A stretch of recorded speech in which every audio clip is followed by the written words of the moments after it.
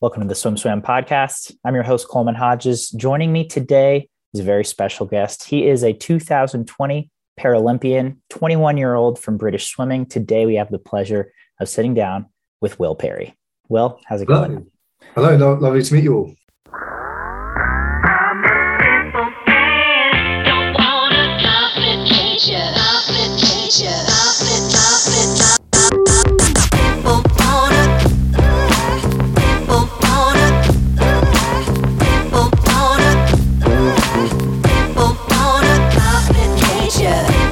To sit down with you. You've made some waves in your swimming career, which we're going to get to. It's certainly been a unique journey for you, especially just at 21 years old. But certainly made some waves in the last few days with an Instagram post.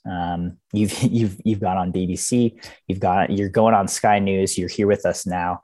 And so can you take us through this post? You made it in a state where you were upset, and I think rightly so. Could you explain that post to us?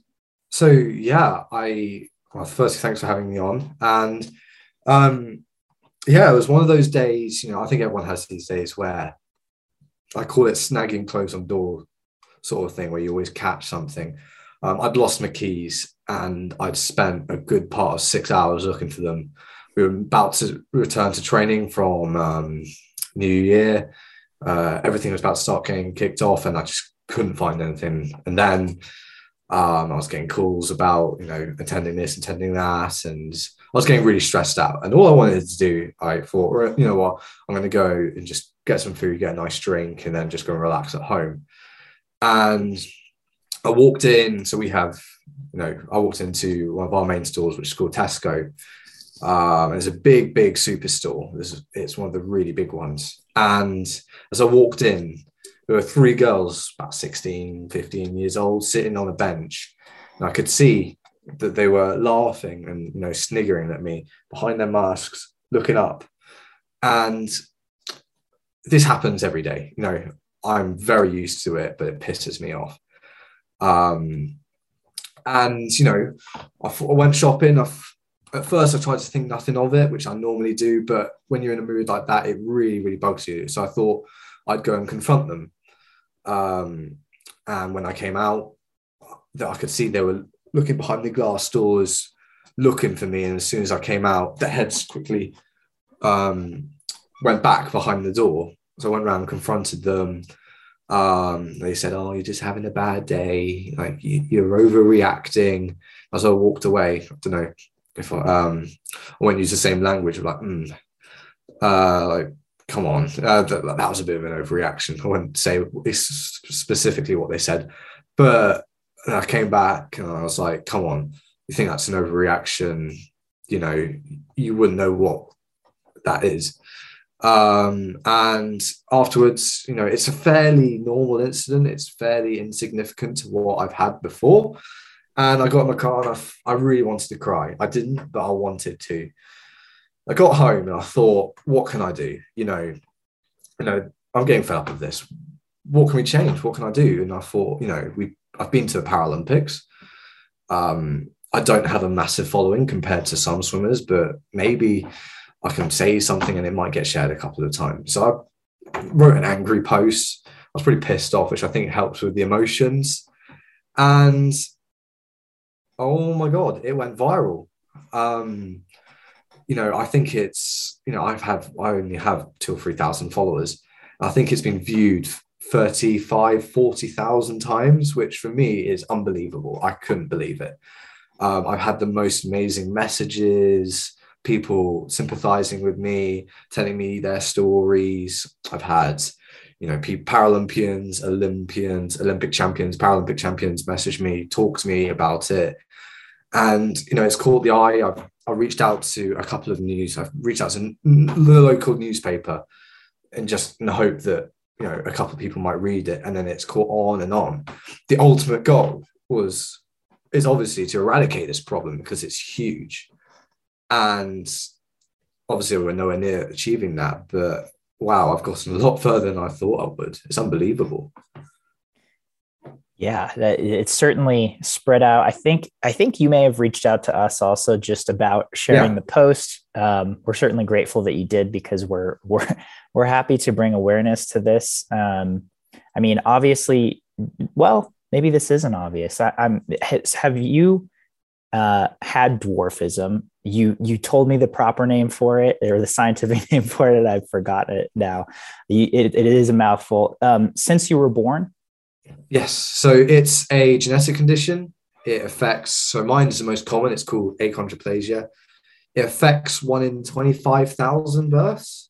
So mathematically, that means there's about 70,000 of us here in the UK.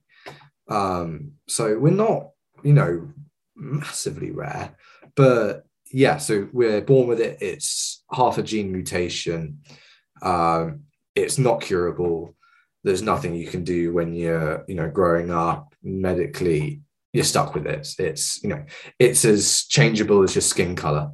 It's, it is what it is. Yeah. And so you've had this, you have been dealing with this literally since birth. Have you ever, have you ever seen someone in your position take a stand like this, as you have before? No, like, I don't blame them. I really don't blame them. It's not a dig. I haven't said anything until now. I didn't believe I had that much of an influence, especially before not, being a Paralympian or GB swimming. You're not a nobody, but you're a normal person, and there's not many people who listen to normal people. So I've done some research, and obviously there's always someone putting something out about, I've been bullied at school or this happened, but I don't think they highlight how much this occurs. I've got stories from some of our most famous Paralympians with dwarfism. Let's say Ellie Simmons, for example. I've had stories from her with abuse. Literally, she sent me something saying the same sort of thing happened to her that day. Another really good swimmer of ours, Maisie Summers-Newton, a double Paralympic champion from Tokyo. When we were walking up to Paralympic trials, we got abused. It happens so often. And yeah, it's one of the things, like, when you're younger, you don't really realize who you are until you're a bit older. And unfortunately, that's one of the things that's helped put me in a realization of who I am. I've got dwarfism because these people are laughing at me, because they're staring at me. And I think when you're younger, it sort of creates a negative atmosphere in your own mind about who you are. Obviously, your parents inform you, yeah, well, you're different, you've got this, you're stuck with it, it means you're shorter. You go, oh, great. But you're reminded in public every single day. It's horrendous. It's disgusting. Yeah. I can't do anything besides agree. It's that sounds horrendous, right? Especially in if our society isn't proactive about accepting that, then I think the natural reaction for people seeing those that are different, and especially if someone is shorter, I think a lot of times it's just viewed as inferior. Then they're going to treat them with negativity, which it's a really interesting concept. There's so much I can talk on about this. I'll start with media. Movies, social media, things like TikTok. That's where most of the people around the world get their images of dwarfs, people with dwarfism. It's, where they first see people like us, oh, wow, these people, do exist. Yeah, we do exist. But it's movies like Wolf of Wall Street, where we're used as darts. Movies like Elf, where we are depicted to have particularly short and angry tantrums. Then we get people on social media. There's a TikToker, I don't know his name. I'd like to slap him. He, depicts himself in a derogatory way because it gets him more views. It gets him more subscribers because he thinks it's funny. But then he takes a piss out of all of us. And because so many people watch that, then they see someone like me or anyone else with dwarfism and go, actually, I wonder if he's the same. Let's make some short-ass joke about him. The other thing is that, you know, there's been so many things in history and society which is not generally being accepted, looked fondly upon, or people not being really aware. And it's not the small things, it's the really big things. If you think on how far we've come with homosexuality, with racism, with different kinds of religion, discrimination, the list goes on. And we've come so far, especially in the last couple of years, you know, with Black Lives Matter, we've gained so much attention and love and support for people struggling with racism, religion, etc. It's brilliant. It's fantastic. But what about us? We really need that love and support and knowledge too. We're, you know, for so long been suffering in silence. And I think that's why it's created such a stir when I've said this has happened. You know, so many people have been shocked by it. Like, wow, I have no idea. And I was like, well, there's a bloody problem. No one knows. So this is now why, you know, I've reached out to you guys. I've reached out to other people because I believe I've got a platform of some description to eradicate this, or at least kickstart something, get other people involved. It's, you know, I really hope this is just the beginning. Yeah. And on that note, again, you've talked with BBC. We're talking with you now. You're going on Sky News, which is a national news outlet in the UK tomorrow. You know, obviously it's just been a couple of days, but have you thought about how this can steamroll, or what you may want to do to develop this into a bigger platform? It's really tricky because, you know, you get all sorts of activists and advocates for so many different causes. But the real problem is it's very easy to become annoying. And, you know, obviously there's, you know, people, I'm not going to mention any names because that's not who I am, but, you know, there's people protesting for the, you know, the best of causes, but people see them as annoying people because all they do is they just whinge and talk about it. That's not my aim. And if I'm being honest, I haven't got a long-term plan because this has happened so quickly. You know, I posted it on Tuesday, it's now Friday. I'm still working my way through the messages. I'm still getting emails and phone calls from different news sources and all that. I have no idea how, you know, how to combat this, but we're starting to come up with a plan. I've got a meeting tomorrow with another fellow Paralympian on a possible campaign. I think the best way to solve this, I think in a not a short term or long term, but a sort of middle term, is get big names involved. You know, the biggest names in our sport, maybe others, celebrities, people of, you know, political positions as well, saying, actually, you know what, I'm hurt by this story. All of us, we need to come together, realize what's going on and combat it. So, you know, if all it takes is one person of, you know, huge influence to share it, all it takes is one person and it goes bang, everyone sees it, everyone goes, oh my God. Well, I hope that they do, 90% surely. We'll go, oh my God, we need to, you know, I had no idea.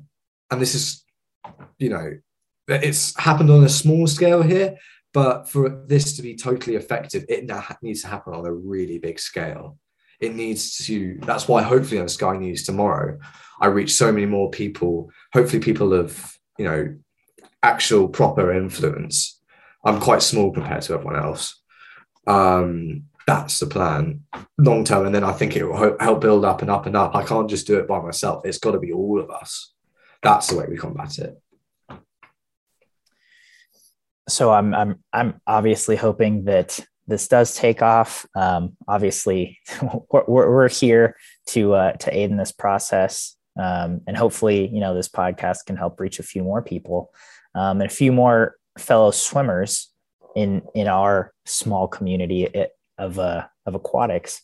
But on that note, I'd like to talk to you about your swimming. You have a unique journey. Certainly, you started swimming. You're 21 now. you started swimming when you were just 14, 15? Yeah. So this sort of loops in finally with, dwarfism going into swimming. So we call it here senior school. And you start at when you're 13 or 14. I can't play sports like rugby, over here, football, you could call it soccer, or contact sports of any sort, because a part of our condition is that we've got a weak spine. It could be easy to break our back, so we can't play. And I was at senior school, and I was pissing around. I didn't really know what to do with myself. I was sometimes the water boy for the football teams, or I would go and watch, someone else go and play rugby. And I was told, why don't you just go to the swimming pool on Thursday afternoons? Just give it a go. And I can swim. I could swim at that point. I was taught when I was very little, but nothing more than that. And got in, did a couple of lengths. I had no goggles, a pair of baggy trunks on. I was hitting the lane ropes. I had an awful stroke. My coach at that point, someone called Stuart Cowie, got me out. And he said, I'm going to train you, and I'm going to get you to nationals next year. So in terms of next year's and at the end of this season, and he did it. I remember my 53 PB dropped by about 11, 12 seconds in that first year. I remember going a 47 point, and he told me, we've got to go 45 and then we'll be talking. My PB is now 32.8. I'm not far off the British record. And in 6 years, if you think about other swimmers who've been doing this for 9 or 10 years, I'm pretty astounded. Then I went to a swimming school for a year. I left that. Because education wasn't really working out. It wasn't really for me. And then I joined Northampton Swimming Club, which over here for paras is the place to go.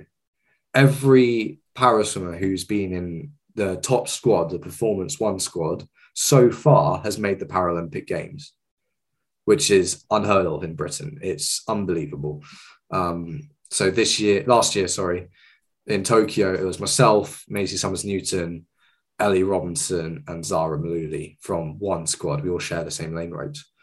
But the way it came about was obviously we were in lockdown this time a year ago, and a list came out for specialist training, special permission to go training for the Commonwealth Games. It was a long list which I was put on, and then I was given 3 weeks to go to to train for Paralympic trials, in which I had to swim a 53 PB in order to potentially make a team for Europeans to be internationally classified.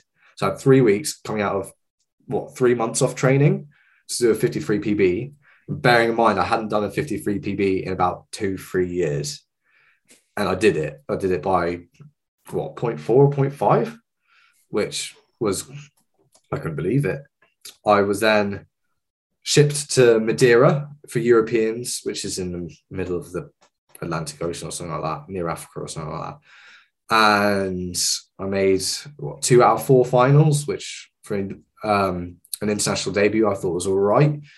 And then 2-3 days after that, I was informed I made the relay team to go on the Tokyo 2020 Games. And my mind was blown. 3 months earlier, I wasn't an international swimmer. I was a national swimmer, just, hoping I'd make it in 24. And now all this has happened.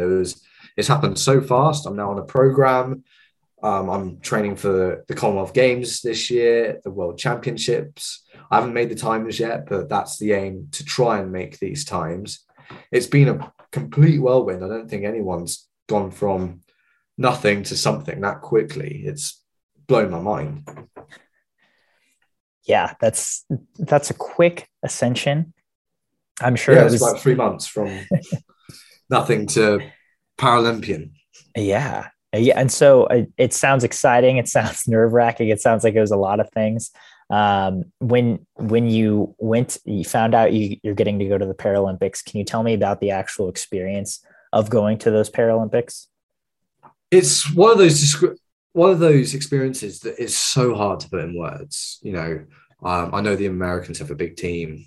Obviously, we had a fairly big team as well. Obviously, I don't know what it's like to represent Great Britain without COVID. I've only done it when there's been no crowds. And because I didn't win any medals, for me, it didn't really make much of an effect because they were cheering for someone else when I got out, if they were there. It was quite funny when I remember seeing someone break a world record and get a gold medal, and all you could hear was the one solitary coach clapping. It sounded something a bit sarcastic. But no, the experience, I often describe, May to September of 2021, the best months of my life. It's like you're the most important person in the world. Everyone's watching you.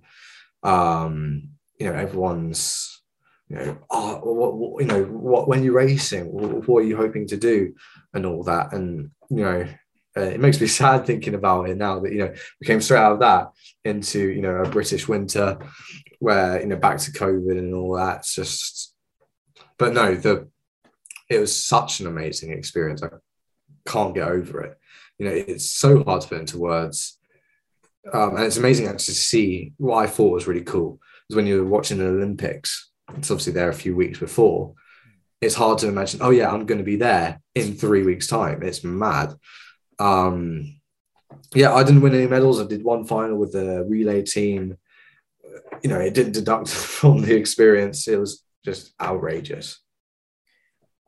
I especially think that your goals would play into that, right? The expectations of a few months earlier, you weren't even going for the Paralympic team necessarily. You were just trying to make it to Euros, right? Or just trying to make it to the Paralympics in 24. Yeah, I was just trying to make it to Paris. That was it. We hadn't factored this in.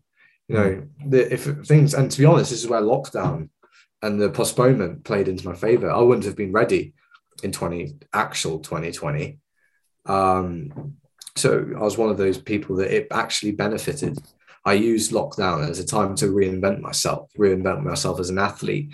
I spent hours watching YouTube, reading blogs, looking through people's Instagram and what they do.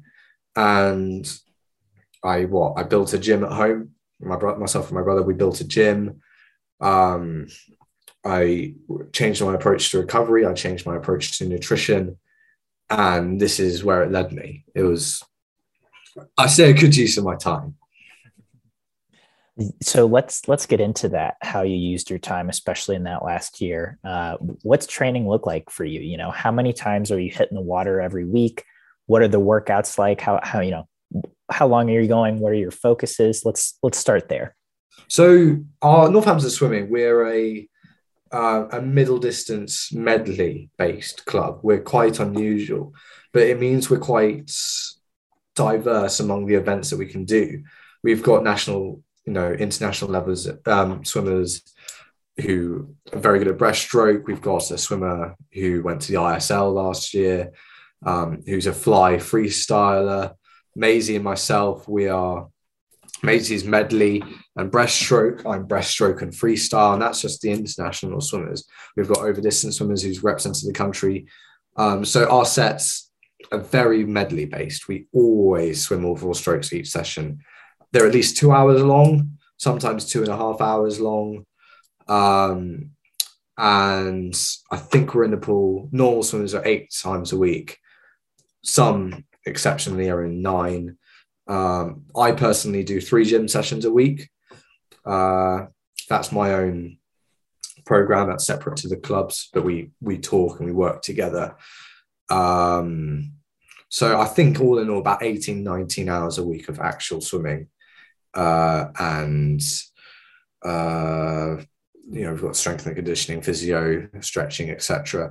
And it's produced an incredibly successful formula for our club.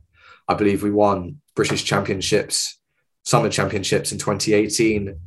I remember counting at one point in a squad out of 17, 8 had represented Great Britain in the last 2 years. It's an incredibly successful formula. We've got Andy Sharp, who is the director of swimming and head coach now. We used to have Jackie Marshall, who now works in British swimming. She was the director of swimming since 2008, and she was fantastic. But the way we have such a successful formula is that everything's inclusive. So, again, back to dwarfism, I hate to bring it up all the time, but it's a particularly relevant topic at the moment.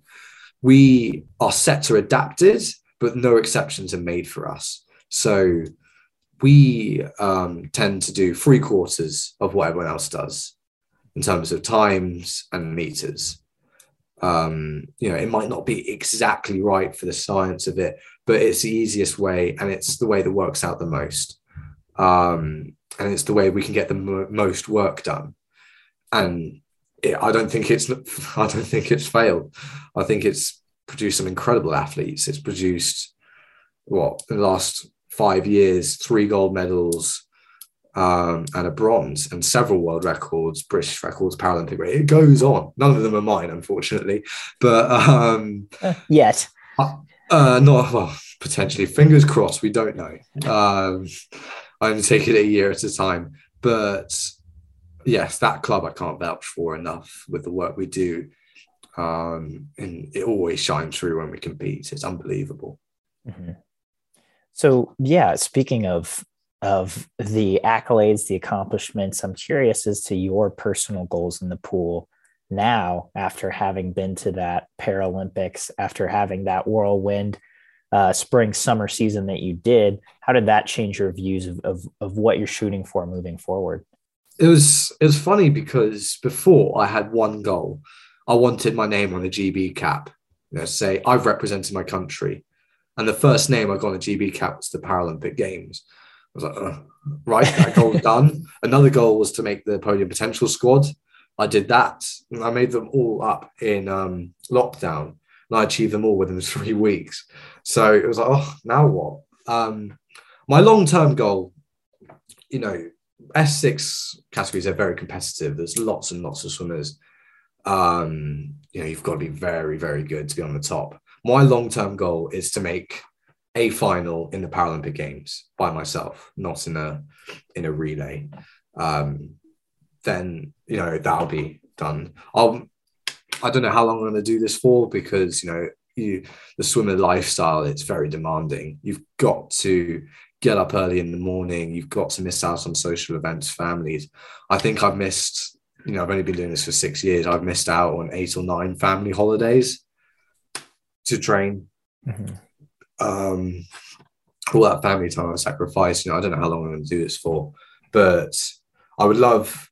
The other goal is to make the big 4 competitions, which is Europeans, Worlds, Commonwealths, and Paralympics. They're the big 4 that we do. And I've made 2 of them so far. The aim, if I can say I've done all 4, I think that will be a pretty good way to close a book on my career. But we haven't got there yet. So I'm going on for the moment. Yeah. So before I get too far into the future, I do want to get your perspective on how swimming, especially as you picked it up, a little later than most did at 14, how that has played into your identity as someone who does have dwarfism. I've never felt more accepted in my entire life. I've been introduced to so many incredible people. I never thought that I'd be friends with Ellie Simmons. That blows my mind. To have a teammate and a training partner like Maisie Summers-Newton, she's a good mate of mine, and I look up to her. I'm older than her. I'm 2 years older than her, but I look up to her massively every day. Every day I want to be like her. But in terms of an identity, there's no environment where I feel more comfortable. Northampton Swimming Club, we've got 4 people with dwarfism currently, of different ages, and every single one of them feels accepted. I've talked to all of them the way we feel. It's an area we can feel safe, because when we go out in public, we have to be on our toes. We have to be vigilant. We have to be looking around. Who's saying what? Who's making what comment? But swimming, especially even at the big competitions, all swimmers around the UK and generally most competitions, around the world, they feel accepted because they are aware of what para swimming is, especially in Britain. It's a huge thing here. Um, I think we won 26 medals at the games last year, I think. So they're all really aware. So I don't have to look over my shoulder, look around when we're, nationals or something like that, because, for me, we're home. This is our festival. Everyone's accepted, everything goes. So for me, swimming provides a comfort. It provides a bubble, which I don't really like going out of.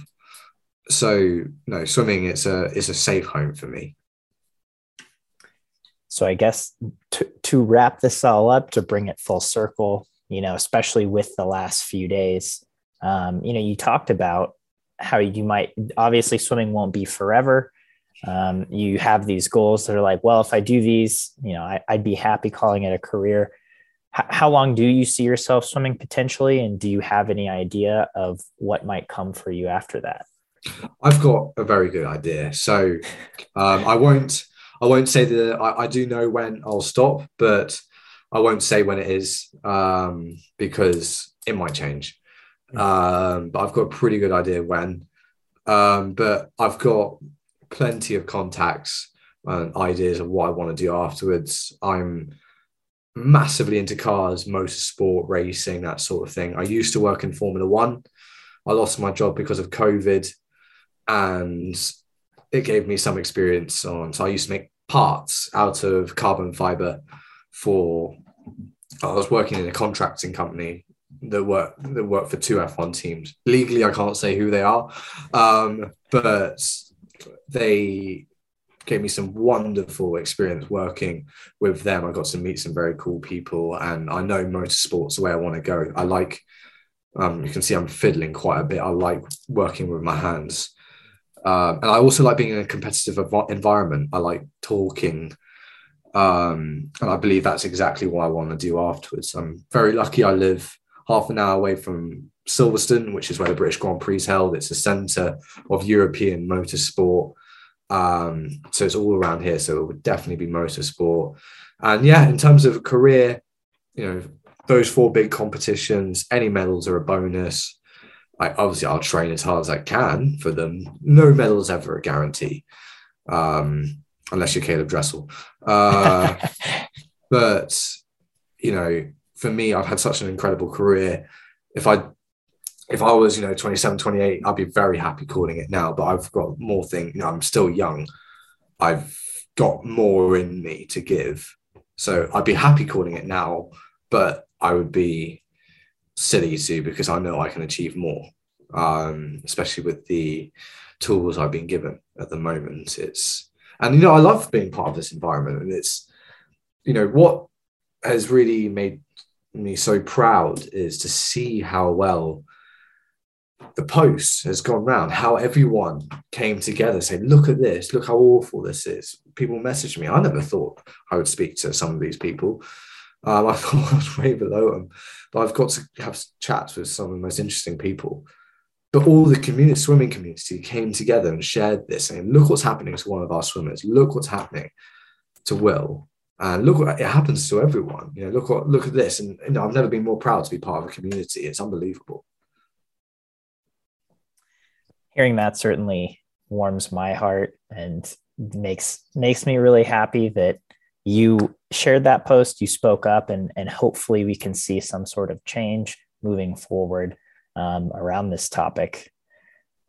Will, I really appreciate you taking the time to sit down and chat with us today. It's been great getting your perspective on all these topics. Are we missing anything? Do you have any parting thoughts before we sign off today? I just want to say thank you. And in terms of what I've been campaigning for the last 3 days, if you do see my post, please, tell your friends about it, tell your parents, saying, look what's happening. Just share it, because every time you share it, maybe a few hundred more people will be exposed and go, wow, look what's going on.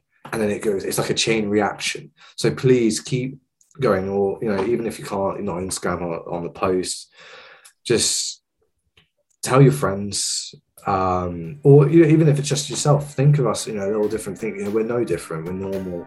We don't want you guys to notice us in public. As long as we can go around shopping, meeting up with friends and family as normal, then we're very happy. And that's the way I want it to be. But I can't praise the swimming community enough, and not just in Britain. I've around the world for what I've got, and it's unbelievable. But yeah, thank you so much for having me on.